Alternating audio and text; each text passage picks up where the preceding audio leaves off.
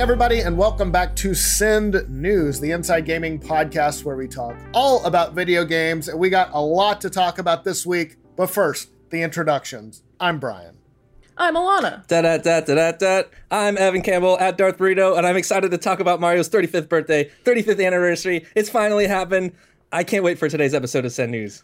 The rumors were true. Yeah, this has been long predicted, but even then, Nintendo managed to drop some surprises on us. You guys probably have seen the Direct at this point, but the headline was the Mario 3D collection with Mario 64, Sunshine, and Galaxy. It was expected. I'm still stoked about it. What did you guys think? Weird that they waited so long? Yeah. It's weird to do an anniversary in September. Right, because it was technically this year. Yeah, we're in month 9 of the year. Yeah, and we can get into the release dates for everything, too, which are a little bit strewn about. You can imagine in a pre-COVID world where some of these all hit at the same time. I mean, obviously, some things are available today. The new collection, the new All-Stars, basically a port, I guess. It's a remaster of a port, I suppose you could say. I played a little bit of it. It looked like a pretty straight port of the SNES All-Stars collection, which is a great collection. Mm-hmm. And I mean, it's not to undersell the work of getting those pixels to look real nice and clean on like a higher res display. That is definitely something that takes a lot of time and consideration to figure out and get it to work. But yeah, I think like the rest of the stuff, there's like, I don't want to step on your toes here, Brian, about everything that's in the story, but like the Game & Watch device, the 3D. That to me was like a highlight. I want that Game & Watch now. I actually still haven't looked at it. Let me look it up right now. It looks sweet. So some stuff's coming out in November, like the Game & Watch thing. Another thing is coming out in October, cool. And then I'm not sure where 3D. Gosh, what is it? Super Mario 3D All Stars. Later this month, right? I think. Or wait, is it October? See, here I have it all. They are all over the place. Yeah, they're all September over the place. 18th, is what I mean. September 18th is 3D All Stars. So I mean, we're talking 2 weeks away. Okay. One thing I do like that Nintendo does is they typically wait until the stuff is very close to releasing.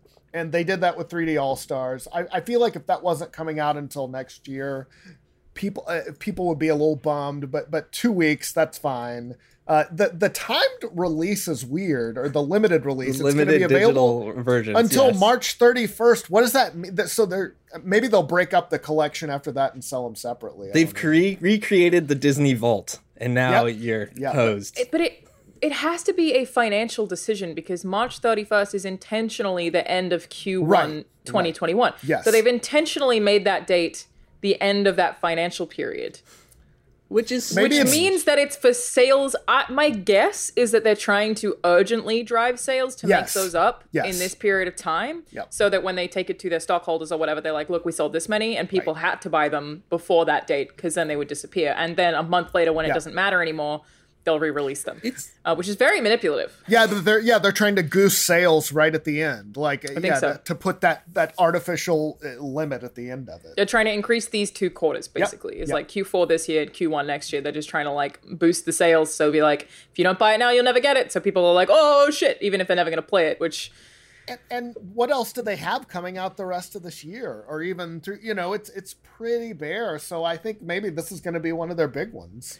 Oh yeah, and I mean, as frustrated as I am about like you said, Alana, it's definitely manipulation, but it's working. It's like full-heartedly. Like I am so in. Like I probably wouldn't have played the Super Mario 35 Battle Royale thing, but now that I know it's limited, I only have that much time to be the best. And once it's done, I'll be the best forever.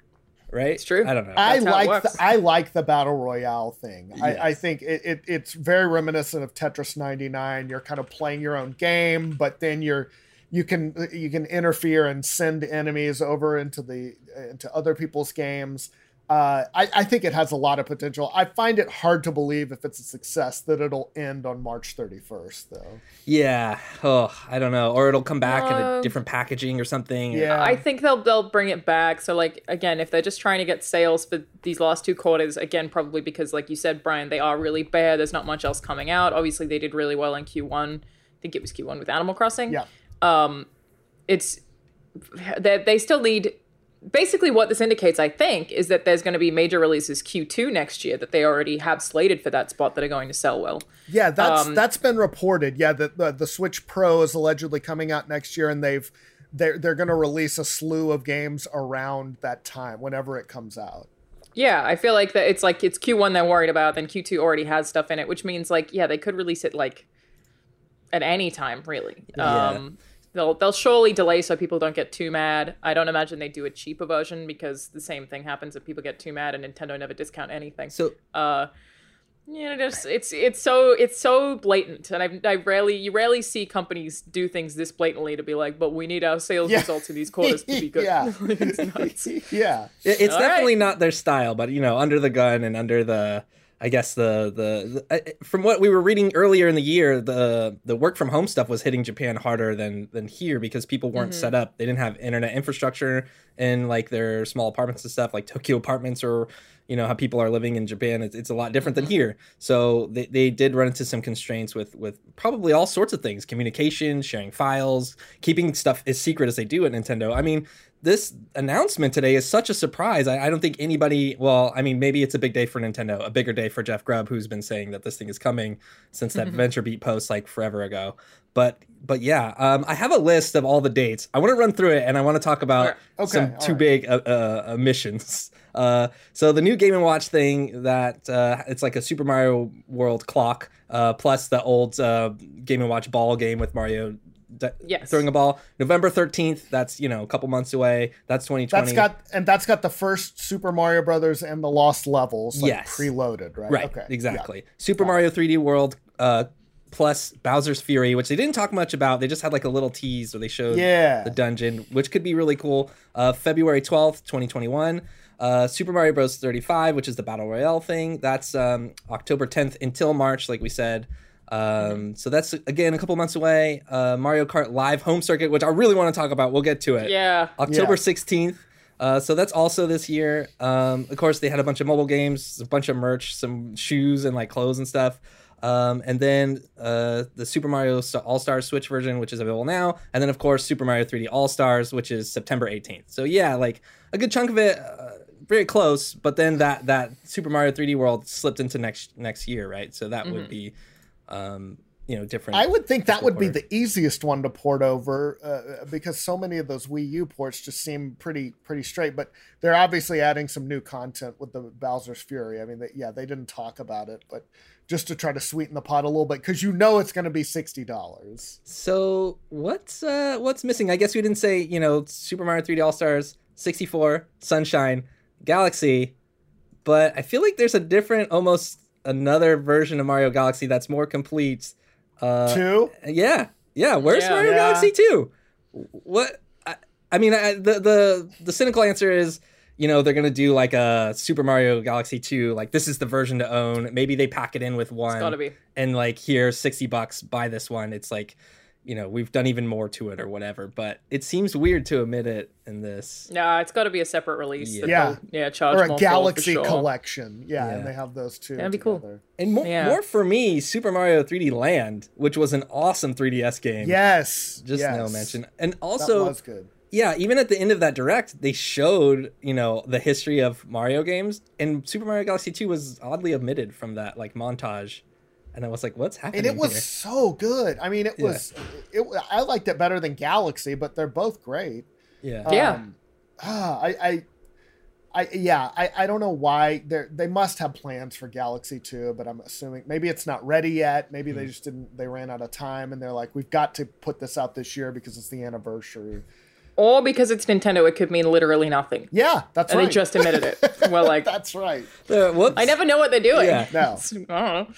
Maybe they just didn't want to do it. I have no idea. Very strange. They're the most impenetrable company. Yeah. Very, very strange decisions. Just across the board, yeah. But let's talk about that Mario Kart Live thing.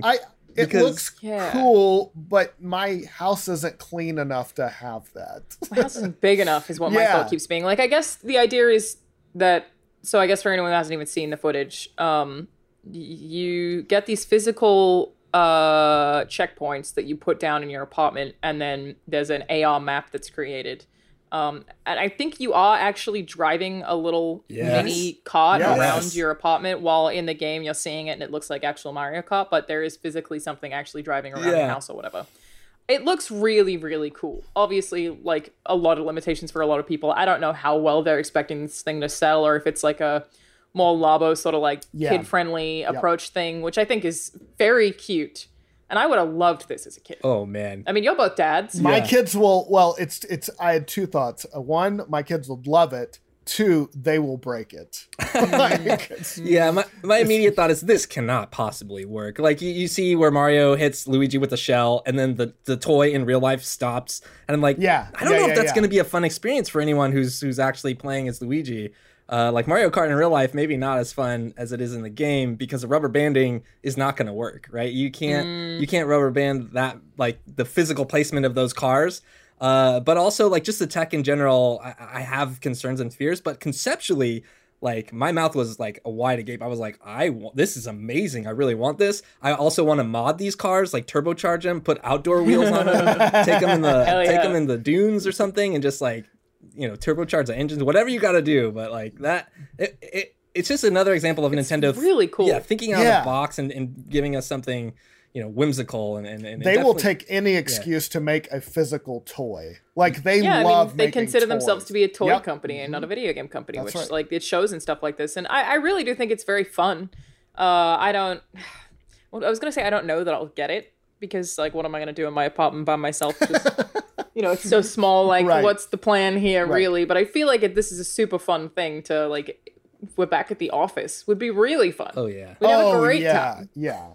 I don't know how many Switches you need, or, like, does everyone have to own a physical car, or can I tap my car? Does it tap with out someone at 2? else's toy? Right? Yeah. Don't know. Yeah. A few questions. It does have a potential for some really people to make some cool tracks, and I would imagine, like, some cool, videos coming out of this. Yeah, like, for the sure. Physical race. So, like, that's cool. Kind of opening it up to a little bit more of the creativity on the community's part. Mm-hmm. And that one's October 16th, so not that far away. Yeah. And I think it's $100 US or $99.99 for the Mario and Luigi set, which pretty good value, I think, too, for a game and 2 toys like that are actually motorized. Like, that's pretty sweet. Considering what they charge for cardboard, I think it's a stellar deal. Right.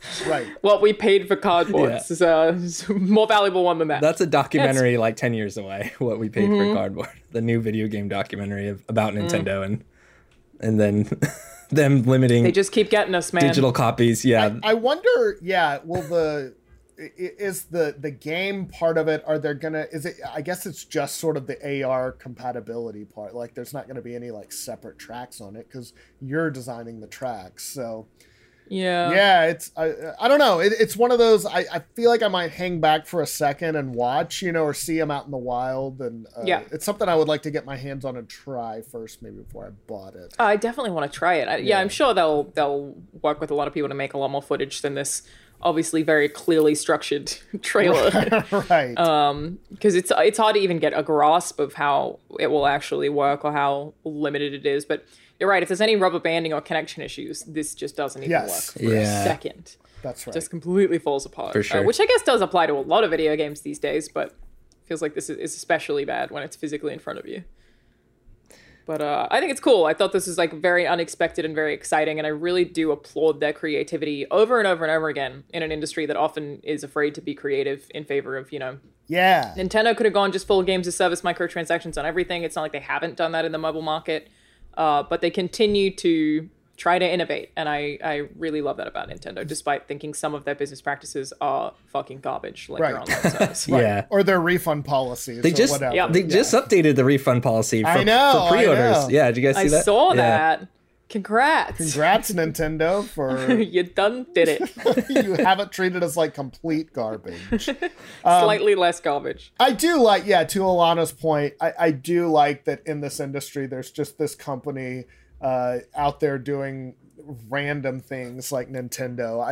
I don't think there's too many other industries with an example like that, and I like that. Who are successful too. Yeah, they're a major player, and they're just beloved by every. Nintendo gets respect from everybody, and so it's cool to see them constantly iterate. I mean, they gave us the Switch. I mean, people thought handhelds and portables were dead, and then they just completely proved everybody wrong. So. And now we're like, it's the best thing ever. I want it on Switch all the time. Right, they really made it work. Yeah. We kind of spoke about the Sonic Daily a bit, and maybe it'll get cut. I don't know if it'll make the edit, but thought I would ask you guys, do you consider Mario to be nostalgic? Yes. Is Mario a nostalgia thing for you? Oh, yeah. Oh, How does that work when Mario is current? Yeah. How can you have something that is continuously releasing also be nostalgic? So is Mickey games. Mouse, like so is everything else. I would say that Mario is beyond nostalgia. He's become his own pop culture. He's the Mickey Mouse right? of video. Yeah, games. that Nintendo is our Disney in a lot of ways. Yeah. Like so much Yeah. so. But yeah, go ahead, Brian. I don't want to cut you. I think too, just some of the older games, like seeing Sunshine again, seeing 64. I don't know. It's not like pure nostalgia, because I agree with what you're saying. They make new Mario games all the time. I mean, Odyssey just came out a few years ago, so it's not like it's a dead property. I don't know. It's something about that Disney scarcity, I guess, of bringing back some of the older ones from the vault. And the games have changed a lot over the years. I mean, just the move to 3D, and then just I think that's probably part of it. Is that the nostalgia we have is for the 2D Mario we knew, and then maybe the early 3D Mario. But Mario is very different now. Like, I don't have nostalgia for Mario Galaxy. Oh no, I think there's people who do though. I think they're. I mean, it's that weird thing where you think about like people who grew up like never having played a Halo game or something, and maybe like something like Halo 4 or 5 was their first one, or Infinite might be their first one, which is wild to think. But I think there is a lot of love for Galaxy. I know there's my brother-in-law is like maybe 6 or 7 years younger than me, and he spent just hours playing things like Thousand Years Door and like Galaxy and Galaxy 2 specifically. Like he played through both of those games back to back and just loved them to death. I'm sure that like now he has nostalgia for that in the way that I have nostalgia for Super Mario World, right? But yeah, I don't know. Nostalgia is a really good. It's a good talking point. It's an interesting one. Yeah, it's interesting because like my kids now, they barely have played Mario games, but they love Mario. If they see me like working on if I'm looking at a YouTube page and there's a thumbnail and just the smallest Mario in the corner of that thumbnail on YouTube, they'll be like, "There's Mario, Dad! I see him. He's right there." And it's already like weirdly triggered for them in a way. And I don't know if it's because they know that I like it, or like I've showed them before. I'm like, "Oh, there's Mario," and they know. But it's weird, like, so like they don't have time to have they haven't been alive long enough to feel like to have nostalgia for characters or whatever. But it's still the design of it and like his presence and everything is like weirdly drawing, I guess. I don't know. I never thought about like why kids like Mario. But obviously, I loved Mario as a kid. I continue to enjoy Mario. Mario is currently like right there. I have him as he calls my keys, which is very cute. But I wonder if there is just something about that like happy, lighthearted design that particularly stands out. Like as a kid, I loved Yoshi more than anything else. Oh yeah. And Tweety Bird was a big one for me because I feel like there's similar vibe. It's just like this kind of cute animal, which I can understand why that appeals to a little girl particularly. Whereas I feel like Mario is still... He's like a weird guy with a mustache. Yeah, as a dad, I feel... But he's very pleasant and smiling all the time. Yeah, completely weird about it. But it's like, no, that's just Mario. Don't worry about it. I mean, they also see like Doom Guy and they're like, "Dad, who's that?" I was like, "Oh, that's Doom Guy. Don't worry about him." When you're older. Yeah. I also think that depending on how old you are, you can be nostalgic for different eras of Mario. I mean, there was kind of arcade Mario / Donkey Kong. There was NES Mario, and then kind of moving forward, there was Mario World, and then you get into the 3D stuff, and there's people who obviously, I mean, 35 years ago, I mean, tons of players weren't even alive when it came out. I still feel a huge bit of nostalgia for the first 3 games, 1, 2, and 3, just because I remember as a kid like wanting an NES so bad. It was like the kid in the Christmas Story wanting the BB gun, and I felt that way. And then my parents kind of tricked me, and they sort of acted like it was sold out everywhere and they couldn't get one. And apparently it was, but they got my grandmother in Louisiana to buy one there and ship it. And like, yeah, it was like still to this day such a great like holiday memory. Holy yeah, moly. and I just remember firing it up and playing that game forever. And the graphics, compared to like the Atari and all that, were just such a leap forward. And it was just, it has some special memory. And I think it's also a kind of a throwback to the more kind of PG era video games. And just when kind of everyone could play it and you knew it was I don't know, you could let kids play it and adults, and everybody kind of enjoyed it. So I don't know, it's just kind of a wholesome memory for me. I think you're right that the fact that Mario has changed so much is what allows us to feel nostalgia for it, because there are so many different iterations of Mario, which is massively to Nintendo's credit, that they have updated that IP with the times repeatedly without being too late. I don't think they've ever really screwed it up. It's not like I think every Mario game is a 10, but they've hit a consistent quality. Exactly. I can't think of a real stinker. I feel like there's one word that puts all of this into perspective as a comparison. You could just say Sonic and be like, tons of trash. They tried, but they didn't keep it up to date as well. And it isn't easy, but it's also that with Mario particularly, and I feel like this just fits with it being, 35th anniversary for us to get into this anyways. Even the first Mario game you could give to someone today and it would still play incredibly, because their real focus was on, let's make sure it feels good for Mario to jump. You cannot fuck with Mario's jump. I know that Miyamoto was really specific about, here's how he jumps, here's how it feels, don't change Mario's jump. And I think sticking to that every step of the way means they never rushed out a game that was poor quality. They stuck to a vision across this many years. So that all of those games hold up. I think my kids play. Sorry, my kids will play the old ones too, and the pixels still hold up. It doesn't look. I mean, it's obviously an older game, but you can still enjoy it. I think the power-ups too were kind of brilliant. They were very simple, but very gratifying. You get a mushroom, you grow, you double in size. You get the plant, you throw fireballs. Like, it's just very. They just pay off so well. Yeah, I feel like you almost answered your own question, and like the original question was like, how do you feel about being nostalgic for a thing that currently also exists? And I think like you said, those older properties just really hold up, and you could still give them to people, and as a game, people will like genuinely enjoy them. And I think it's a testament to the craft. And like you said about Mario's jump, it does change from sometimes it does change like. Maybe not from, it changes in eras, right? Like the Super Mario World mechanics are a little bit different than the NES versions of the game. And Super Mario 2, Super obviously. Mario Maker makes that really clear. Yeah, but they're so dialed in that there's fans of each of those generations too. So I think like it's polished enough that it usually always feels like a good game. So I think the thing that they haven't changed is the animation, is that he always has to have hand up, feet apart. Like I think that's the thing that they stuck to, is like it's always that. But it was always about, make sure the jump feels right. But it feels like Mario. Like, even if it's a little bit different here and there, the real stuff that people would notice, like, it still feels like a Mario game regardless. And it feels good to play in those worlds and jump and stuff. And I think like, that's a testament to kind of the nostalgia aspect of it. I don't know. I mean, the only other property I can think of that has continued to be this successful for a long time is Pokemon, which is still Nintendo. Obviously, I think it's the most profitable IP of all time. So massively successful, but even then I don't feel like Pokemon has iterated quite, maybe it has now.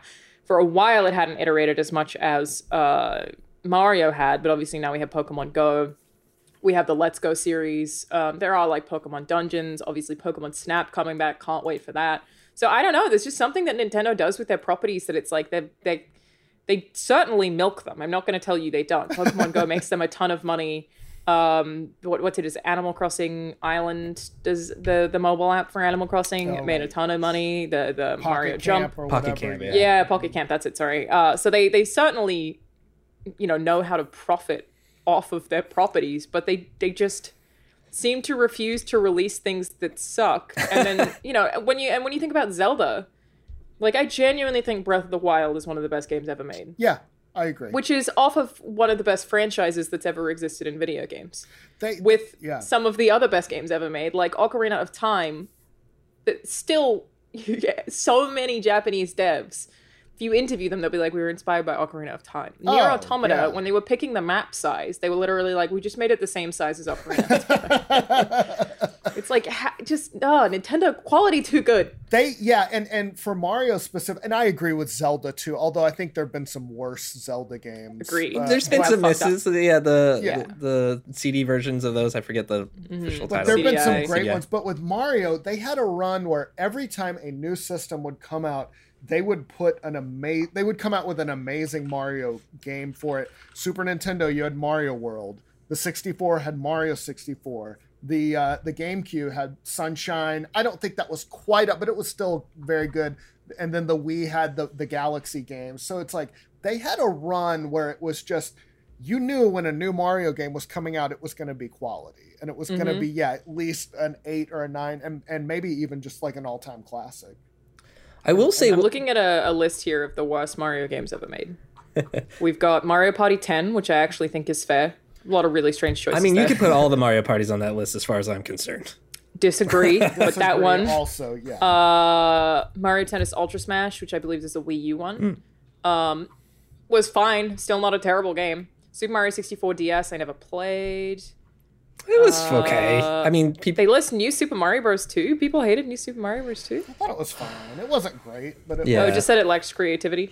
What a small criticism. And then, wow, the literal worst they have on this list is Mario Sports Superstars. Yeah, which is again, it's the 3DS. I think game. like if you go into some of the tie-in stuff, probably the original Mario and Sonic at the Olympics or something. Some of that stuff probably doesn't hit super well, but. I don't know, like that's a long shot away from like the canon Mario games where they really, take care to make sure those things are polished up nicely. Yeah. Someone here has listed Mario's Time Machine as their least favorite. Mario's Missing. I played the shit out of Mario's Time Machine as a kid. I loved I haven't even thought of that game. I know. Mario, I guess there are a lot of Mario games. There's a lot more than we would think. But I will say during that montage section at the end of the Direct, when they showed each like major canonized Mario, I was like, wait, isn't there more in between this? Are they leaving something out? Obviously they're leaving out Galaxy 2, but in there, it just like my memories of playing Mario over the years, I was like, what was I playing between all these Mario games? But it just, I don't know, those games stick with you. Like any great like medium or like thing that you experience in entertainment kind of sticks with you. Great movies do the same thing. Like they kind of define a place and time for you, and you attach your emotions to that, and that there's nostalgia there. Also, you can't trust anything we're saying because we're all nostalgia as fuck. Like that's absolutely true. Yeah. But also speaking of like the game and the franchise in a historical context, people have argued that Super Mario Brothers saved video games because the market completely crashed in 1983. There were way too many systems. There were way too many games. Just the games were kind of bad. The quality was all over the place. Yeah, and then Nintendo kind of came out and was like, "No, we're going to establish some sort of standards here. We're going to have a seal." And then that game was just huge, and it was it was a phenomenon. And so I think that's where it gets a lot of love too. It came out at the right time to just have this major impact and really bring the industry back, because it was we would still have video games today, but it would be a lot different. Home consoles in particular were what was like crashing super hard. That's right. And bringing like they did a whole, I just watched the Netflix documentary and they revisited. So good. It's really good. I have gripes because I'm like just a super nerd, and I was like they had access to all these people and they could have asked them such better questions and told so many more stories, and a lot of them are still alive, which is so great. I love these snazzy graphics, but just let me talk more to the I did not know that Kirby was named after the lawyer that like saved Nintendo. Basically, I had no idea. I was like, holy shit, that's so cute. Cute, very lawyery old man.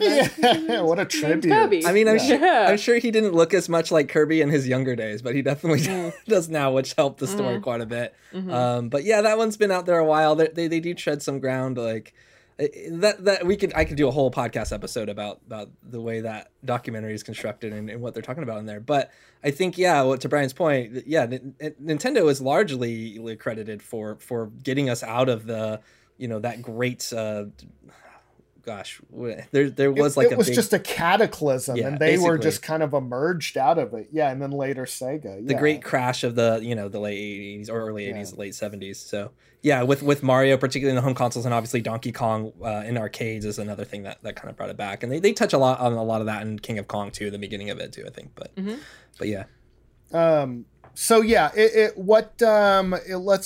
we'll move on and put a bow on this. But what were your highlights from the Direct? I thought it was very effective. I feel like Nintendo hopefully still has more games coming out this year, and not just this isn't their own. They do tend to like I said, have these announcements shortly before the game actually comes out. So I'm hoping for more. For me, just the 3D All-Stars. I feel like it's what everybody wanted. They delivered. I wish there was Galaxy 2, but I'm still gonna buy it. Yep. I don't feel like I have like one standout highlight from this direct, I'm just gonna say overall I felt like it was a strong direct. I love it when they like drop something on us that we don't entirely suspect, and they have some creative things in it when in theory they could have just re-released a bunch of Mario stuff on the Switch and that would have been enough for a lot of people. So I just continue to really like the direct format. I like that they're themed and that we get little bite-sized chunks every now and then rather than these like huge conferences that have bits that I tune out of and bits that I pay more attention to. So I just really like the way Nintendo does these. I'm always excited for them, even if it's a property I don't really care about. 100% agree. The whole thing is a highlight for me. Anytime we get older games updated for a newer console, it means those games can live longer and people can experience them more easily. I think that's a win for everybody across the board. I will say, however, I do got to give shout outs to Super Mario Sunshine. I know a lot of people are divisive about that game. They think it's bad. And for context, if you weren't around during when that game came out, like water just didn't look like that or move like that or act like that in games. Right. And that was cool as hell playing that game and being able to do that with like the flood system and clean stuff and suck it up and all that. Like that stuff is amazing. You should play that game. It's really cool. I know some people think it's bad, but like if you did all the 8 red coin challenges, that's why 8 red coin challenges got good. Like the intense and hard platforming with those sections where they remove flood and you're doing like incredibly difficult areas. I mean, I don't think it was that hard, but it was harder than we had experienced in like Mario 64. Not for you. Yeah. Well, yeah, of course. Obviously, not for me. But no, I died a lot for sure. But yeah, I think the whole thing's a highlight, and it's what an exciting day to be a Mario fan, you know. I also like. Did anyone know this direct was coming? Absolutely or was this? I thought it was a complete surprise, right? I like that. They just dropped it. That was great too. Just random, Thursday morning and then holy crap, I just saw it blowing up on Twitter. And so I love stuff like that. That's super fun. Okay, let's move on to non-Mario related stories. Another big one of the day, speaking of games and the internet, GameSpot got in a little bit of a hot water over an Army partnership they did with the National Guard. They tweeted what was it? It was a sergeant from a sergeant from the Army National Guard, and he was going to give his Gamescom like sort of favorite moments of the festival. And then they followed that up with, to learn more about the Army National Guard, visit this place. It was weird. It was on their main Twitter account. It was kind of, which typically is news and features and stuff like that. And there's all this, and then all of a sudden there's this obvious partnership there. A lot of their staffers got mad about it. And and we heard from some people saying, hey, don't, you're taking shots at people in the military. That has nothing to do with it. The weird thing was just this kind of, I think it just caught people off guard that this was, I don't know. It just felt very awkwardly done. Yeah, I think the big takeaway here is, and we, this isn't the first time we've kind of reported on a similar subject. Obviously, the Twitch partnership with the military and them having ran that like fake sweepstakes and getting kind of banned momentarily, and like having some of their privileges revoked and things like that. At the core of the discussion and argument, I think is that the military should not be leveraging entertainment platforms to recruit kids, or to glorify the military to people who are still figuring their stuff out. I don't know. I don't know if that's like too much of a personal, like subjective opinion, but when it comes down to it, I think and obviously there is a large demographic of people who play video games who are adults and can make decisions for themselves. And there's always a lot of like militarization and glorification in games in general, like Call of Duty and, pretty much every game that has like a military or like combat aspect to it, you could argue, glorifies the military in that way. But I think where it gets weird is building up a Twitch channel or identities in which, I guess in GameSpot's case, it's extra weird because you have personalities, you have online personalities, writers and critics and people who there's a large audience for that they trust these people. And when you make a partnership like that with the military, you're kind of intrinsically saying that these people are on board and support everything that the military is doing. Yes. They supporting like military actions and decisions, as well as like the encouragement of recruitment and stuff. And everybody who works at a company is an individual and has their own opinions and perspectives. So being an employee of GameSpot and being put in that position where it's like, whoa, I don't endorse this. Like, I don't endorse, the military and the actions the military does, or decisions they make, or even the idea that we would use our entertainment platform to recruit from. Like, it seems, I think the Austin Walker tweet was like, this is such a betrayal for the people who work here at GameSpot, and I agree, and I see where that's coming from, because the people who do the day-to-day grind, who are reporting on video games, covering video games, reviewing video games, and who you are like kind of aligning yourselves with, in terms of like personalities you enjoy and things, they didn't have a say in whether or not this partnership was going to happen, right? That was a corporate decision. Yeah, corporate decision. Completely different sales and marketing team said, "Hey, this is how we're going to make the site a lot of money. We're going to team up with the government, and we'll do it in that way." And I think that's where things get increasingly gray. I don't know if I'm speaking about this intelligently enough, so I'll hand it off to one of you two. Those are just like kind of my off the cuff kind of impressions and reactions. I think the issue was actually that it was on social. So this has happened before and will happen forever. Yeah. Is partnerships between games media and the military.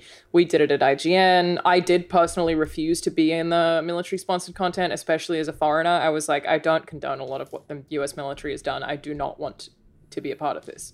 It certainly had an impact on the Australian army several times, where the US basically just sent the Aussies out to die. So it's definitely a thing that I was like, I don't want any part in this. Yeah. And they were okay with that.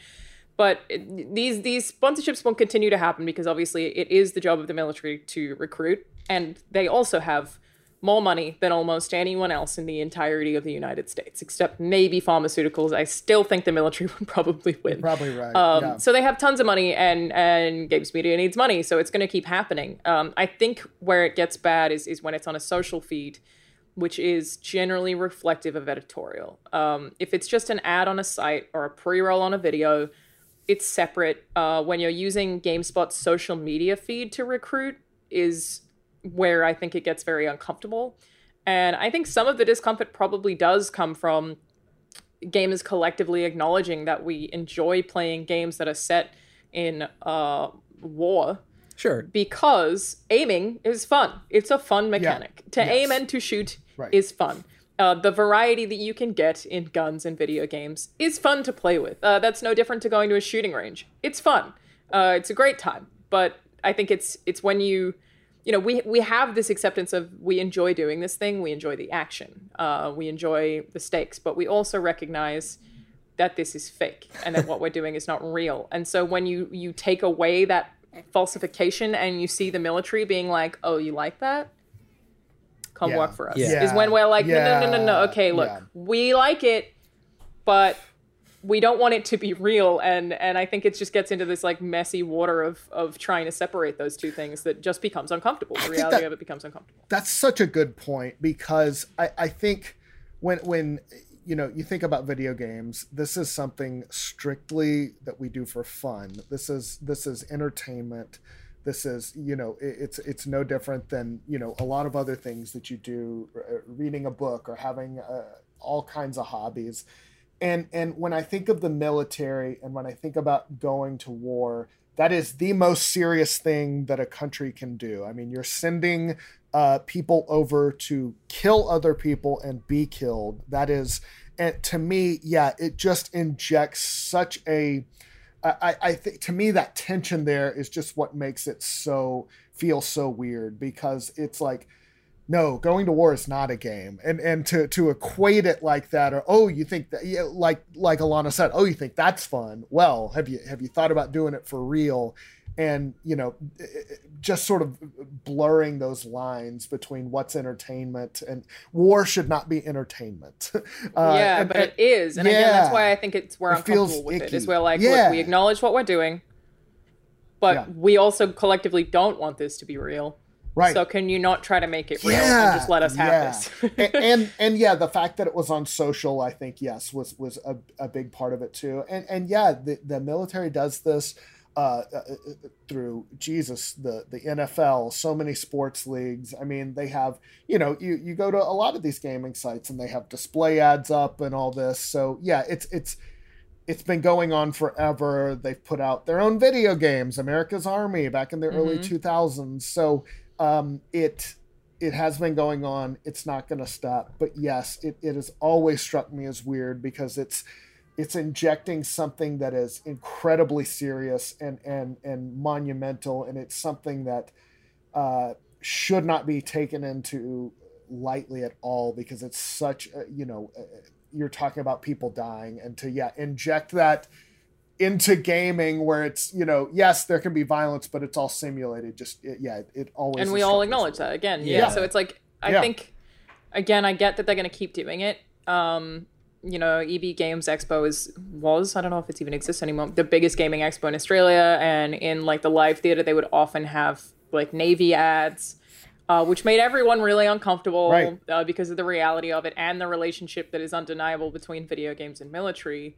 It's just, so it's not going to stop happening. And I've seen people be okay with it under certain circumstances. It's just when you have a sergeant presenting us with his top picks of video games on, again, a social feed that is usually used for the editorial team to talk about what they're actually writing. This one just went a bit too far. Yeah, felt very Starship Troopers. Yeah. Yeah, and I mean, they took it down, from what I can tell, talking to friends who work there, because the sponsor actually saw all the negative feedback and asked them to take it down. I'm not positive if that's correct, but that's what I think happened there, rather than them choosing to take it down themselves. And having worked for companies like that before, it would be that CBS, who was obviously their parent company, pushed it through. I'm sure many people in the editorial team were against it before it even happened, but often when you work for those companies, you don't have any control over what your sales team does. And I will say, like, Rooster Teeth is so good about it compared to IGN, in that, like, at Rooster Teeth, you can say no to a sales deal. But you'd be like, no, we're absolutely not doing that. Like, if they tried to sponsor the Daily, if the Army tried to do it, we would just say no. Right. There's a fly on me. Get out of here.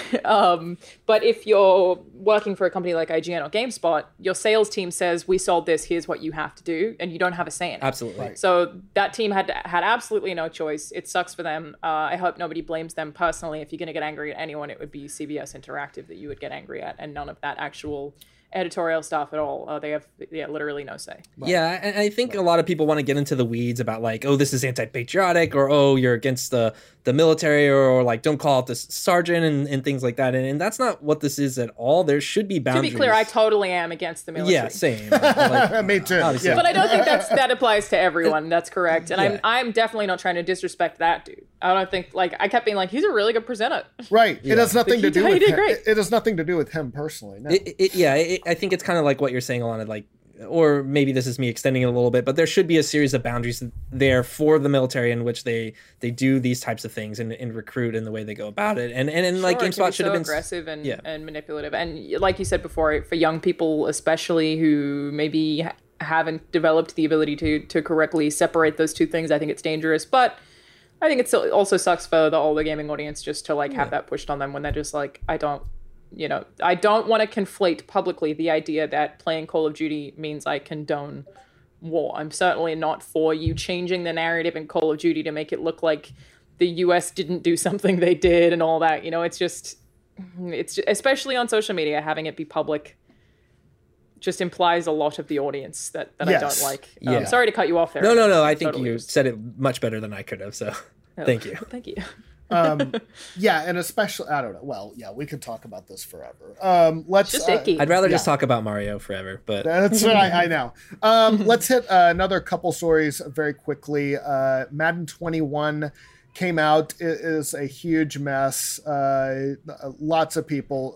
It has a 63 on Metacritic, which indicates mixed reviews at best.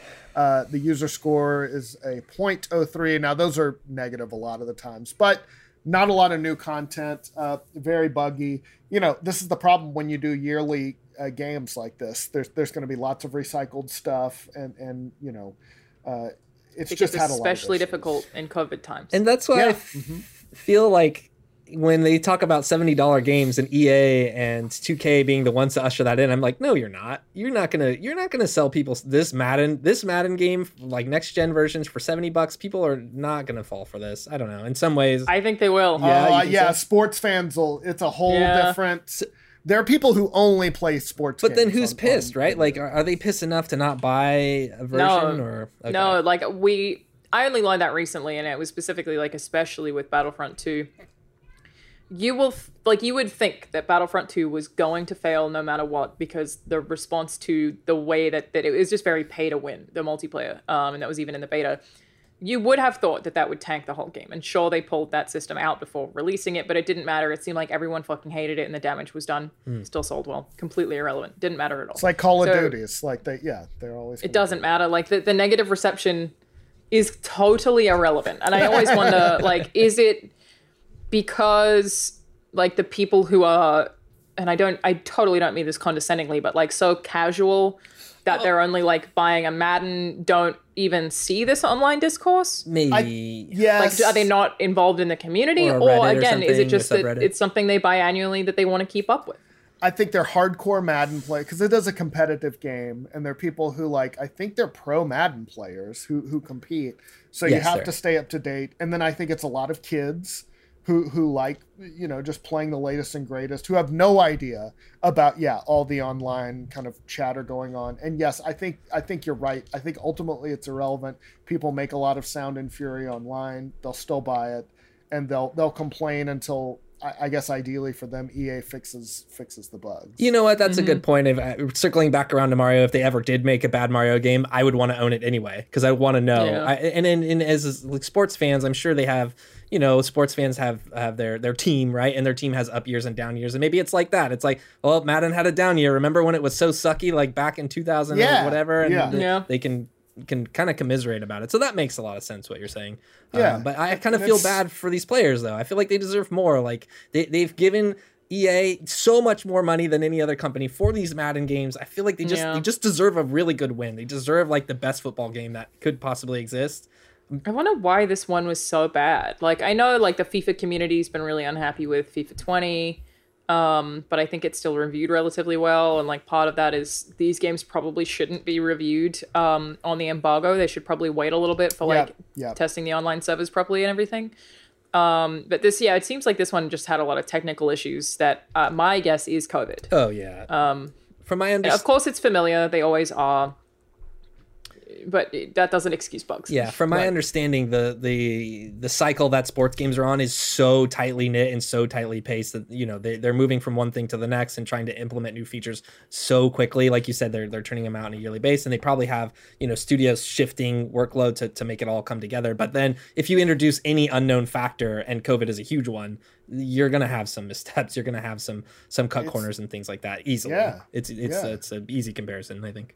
It's a disruption for us, and we're just sending video files back and forth. To do it with gaming and get everybody up to speed. It's just a different thing. And you're, if you have a family, you're home with family, and you got you might have kids running around. I can speak from experience. It's very different from just being in an office where yes, there are distractions, but it's not the same thing. You can tune out a lot of stuff.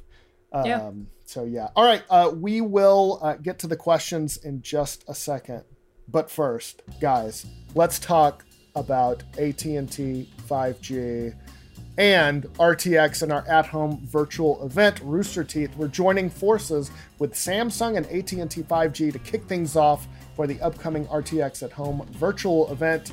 We're creating a Ruby outdoor mural that you can add art to from home. You don't have to go, you can do it from home using the Mark, M-A-R-K augmented reality app. Just download the Mark app, start creating your own Ruby art starting on September 5th through the 7th. So there you go, get to work, and I know you Ruby fans, you'll come up with something awesome. Each night, fans' designs will be projected onto the mural wall. You can see yours come to life on social. If you're on the AT&T 5G network at home, you can access Plus mode through the Mark app, so you'll get the highest res video and crystal clear images to explore on the app. And check out the new Samsung Galaxy Note 20 Ultra 5G powered by AT&T 5G. AT&T 5G requires compatible plan and coverage not in all areas, but here are some of the new features you can try out on the device. Cloud gaming. Sound like fun. You've heard a lot about cloud gaming, huh? Well, it'll be available with the power of 5G. Try out cloud gaming with high performance experiences, brought to you by the newest Samsung devices powered by AT&T 5G.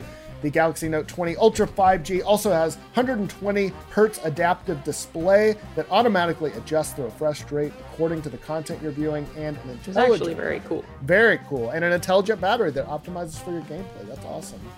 So head over to att.com/Galaxy Note 20 Ultra 5G to learn how you can get the Samsung Galaxy Note 20 5G for free, or the Galaxy Note 20 5G Ultra for $299.99 for a limited time. There you go. And you can also go to www.mark.app to download the Mark AR app to take part in that RTX at home virtual event. So check that out. Yeah. And guys, let's talk about Raised by Wolves. Have you heard about this? It sounds awesome. Very curious. It's from visionary filmmaker Ridley Scott, the Ridley Scott. In his U.S. television directorial debut, Raised by Wolves is an HBO Max original that explores questions of humanity and ideology against the backdrop of a strange and perilous new world. That sounds cool. I'm hooked. I'm in. After Earth has been virtually destroyed by a holy war, oh, that's freaking me out, 2 androids are tasked with raising children on a mysterious uninhabited planet. As the burgeoning colony of humans threatens to be torn apart by religious differences, the androids learn that trying to control the beliefs of humans is a treacherous and difficult task. It sure is. This is a sci-fi story of family, human emotion, and the hope of building something new. You got to check this out. It's Ridley Scott. Come on, it's what more do you want? It's Ridley Scott. What else do you want? Yeah, Blade Runner, Black Hawk Down, Alien. Come on. I don't have to tell you anymore. Tune in to the premiere of Raised by Wolves on September 3rd, only on HBO Max, and subscribe now to the official Raised by Wolves companion podcast on iHeart, Apple Podcasts, Spotify, or wherever you get your podcasts. So there you go.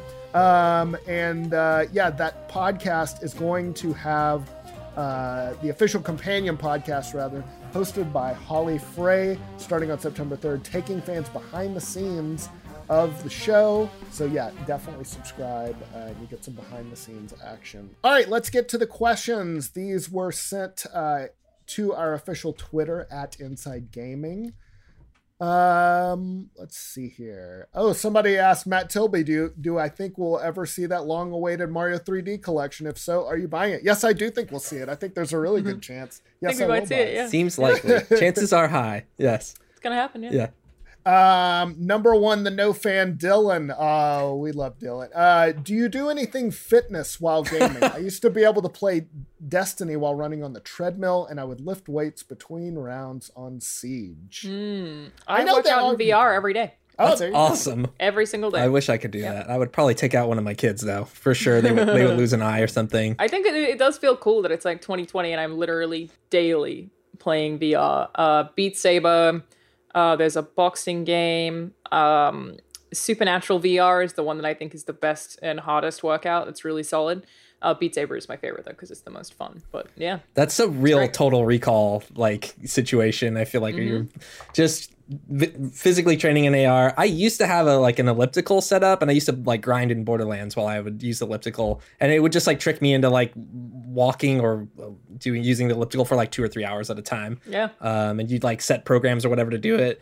Oddly, first-person shooter games okay while doing that, but third-person, anytime where you move the camera around, I almost took myself out a couple times. You'll like accidentally lean. I had that with Gears of War. I used to do it on a treadmill, and then I would like sometimes almost walk off the treadmill. Yeah. Which is like you wouldn't think is that hard. I've also played a lot of DS on like a stationary bike, so yeah, stuff's great. Oh, that's a good idea.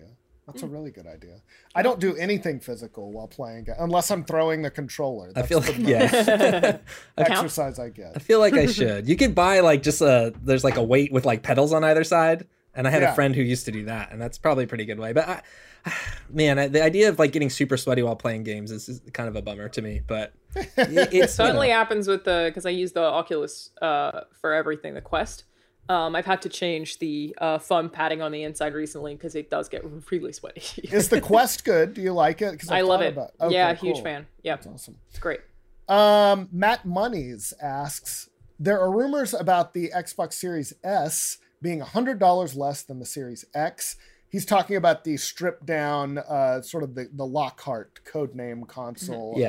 With the PS5 digital version having the same discount. However, Series S is supposed to be a weaker console. Could that potentially hurt Xbox if Sony's digital-only console is as strong as its disc version?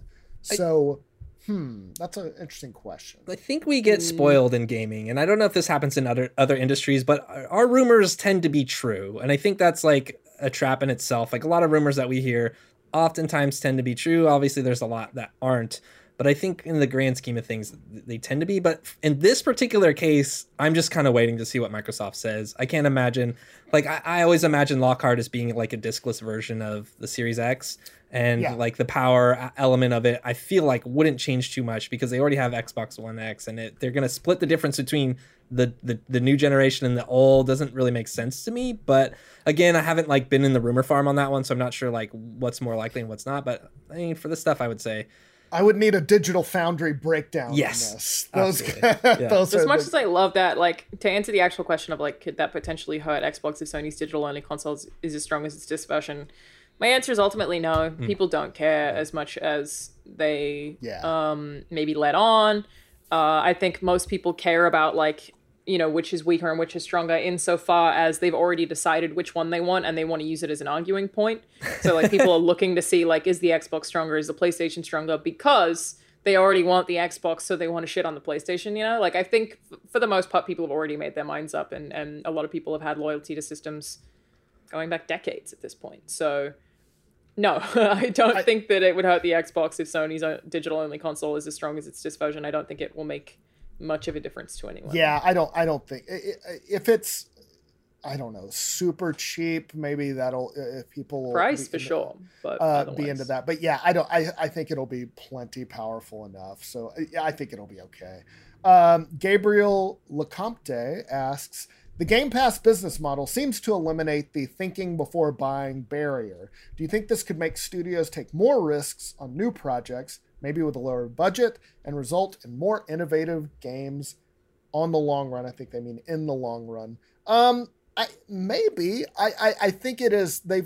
Microsoft has said they've noticed people kind of trying more things because if you've paid your $15 or whatever, then what's the, you know, they've already got your money. You might as well try it. And the streaming services have said also that they notice people kind of experimenting with genres that they wouldn't have normally. I don't know, maybe. That would be my answer as well. It's like, yeah, potentially. And I think it's a very case-by-case basis because the way that Game Pass works, as far as I can tell, for your game to be on Game Pass, Microsoft will pay you lump sum. So it's not like, how do the devs make money? People are only spending $1. You get the money before you're even on Game Pass. Yes. So like at what point in the development process is that happening? That's obviously a part of it. I don't know that you'll know you're going to be on Game Pass when you start developing a game.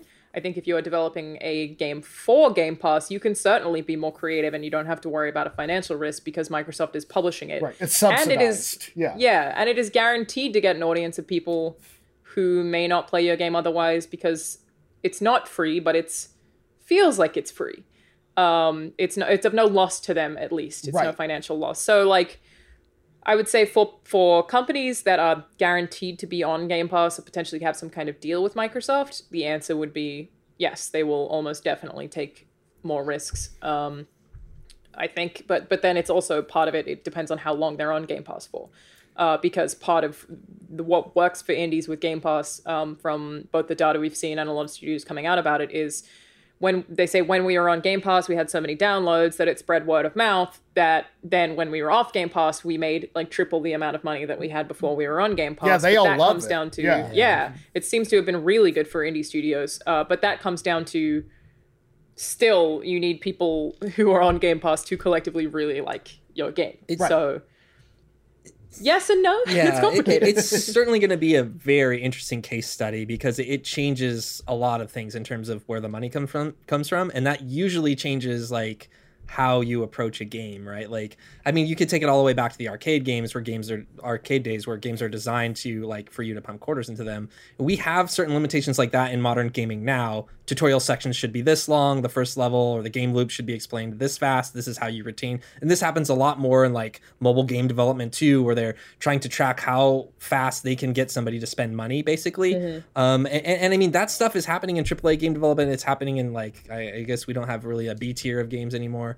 Or mid tier, that's kind of RIP AA. But yeah, AA. But I think those limitations are there, and anytime you shake up those limitations, I think you can get that fun experimentation, and that's good. That's like a very, very good thing to introduce into the marketplace. But also now, if you don't have those restraints, the type of games you're going to make, you will change too, and that could be bad if sections drawn out too long. You know, maybe somebody's new first level is now like 30 minutes instead of like 5 minutes.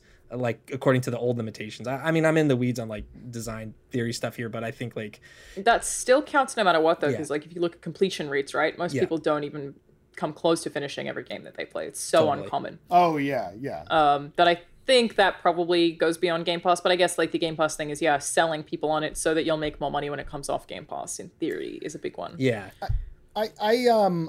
I do think we might be looking at kind of a Netflix-y situation where Netflix just throws money at people to make that's stuff. Definitely what they're doing. And that's what Xbox Game Studios are. Exactly. And so I think that can only help, the industry just in terms of, I don't know, ideally like making creative new stuff or maybe taking some risks because like Alana said, the thing is being subsidized and funded by Microsoft. So you really can't lose.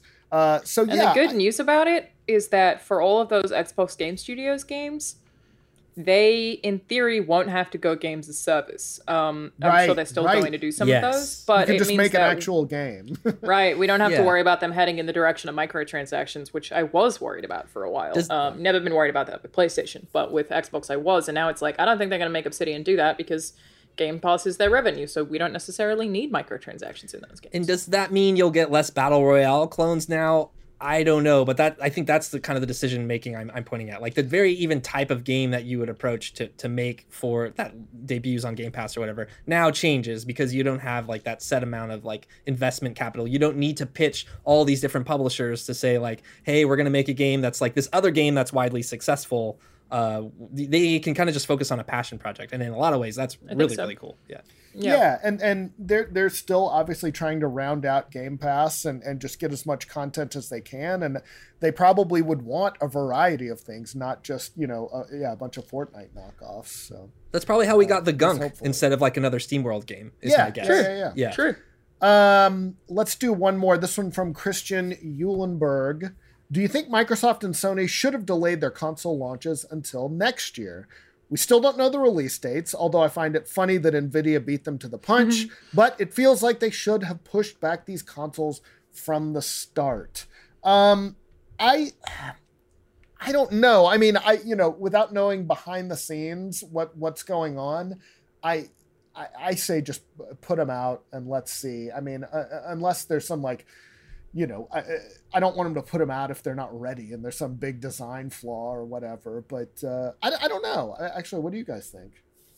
I have almost no opinion. Yeah. Like, very similar to you, Brian. It's like, I'm like, you put them out whenever you want. I don't have any thought that it feels like they should have been pushed back or they should be delayed. I'm just like, there's a business. Operate however you wish to as a business. Like, I wish I had something more interesting to say about this. Like, it's tough because with games like Madden 21, you think like, that should have been delayed. Like that clearly wasn't ready, or something like Anthem, or various games where you can tell they didn't have the time that they needed. With hardware, I feel like they supposedly been in production since June. I would think that would be enough time. I would think they've been doing QA and development for years and years now. Yeah. So I don't think that necessarily means they're going to have a full, it might be limited supplies. And that's what I expect more than broken supplies is limited It might be the next couple of years until people really ramp up and start buying them. But I'm fine with it releasing now. I think the thing we're talking about, and we don't have any time at all to do so, is the NVIDIA stuff is super wild to me and super cool. that they came Very in exciting. and just were like, here you go, here's some new graphics cards, don't even worry about next gen. And just like, oh my god. And this one will last you this long. Like that 3090 is gonna fucking be around. Feels like. I mean, that industry does move really fast, but I feel like that's like future proofed as hell right now. Yeah. I can't play games in 8K. I think it's 8K. And what? I mean, even though NVIDIA is primarily like a CPU manufacturer hardware, they do a lot of other things, but they certainly do want to, like when ray tracing first came out, I was like, oh, this is going to be a big deal. And I think a lot of people at NVIDIA were probably thinking in terms of like, oh, this could be a big differentiator. This could like really hurt consoles if console games don't have this kind of technology. And even more so now, I mean, maybe it's not that big of a deal as we were seeing things plan out. I think ray tracing is amazing and I want it in everything. But yeah, I think NVIDIA would happily like make their own console or whatever, own box or whatever to try, and they do so with the Shield and try to sell you as many like GPUs that way or CPUs that way. Like they are primarily a CP or PC like focused entity, but to say that they wouldn't be thinking about like consoles and how they interact with that world as well, they definitely are. They're thinking about that. I'm sure they're like first thinking AMD and then they're thinking PlayStation. Yeah. All right, well, let's call it there. That's all we've got for this week's Send News. Hope you guys have a great week, and we'll see you next week. Bye. Bye.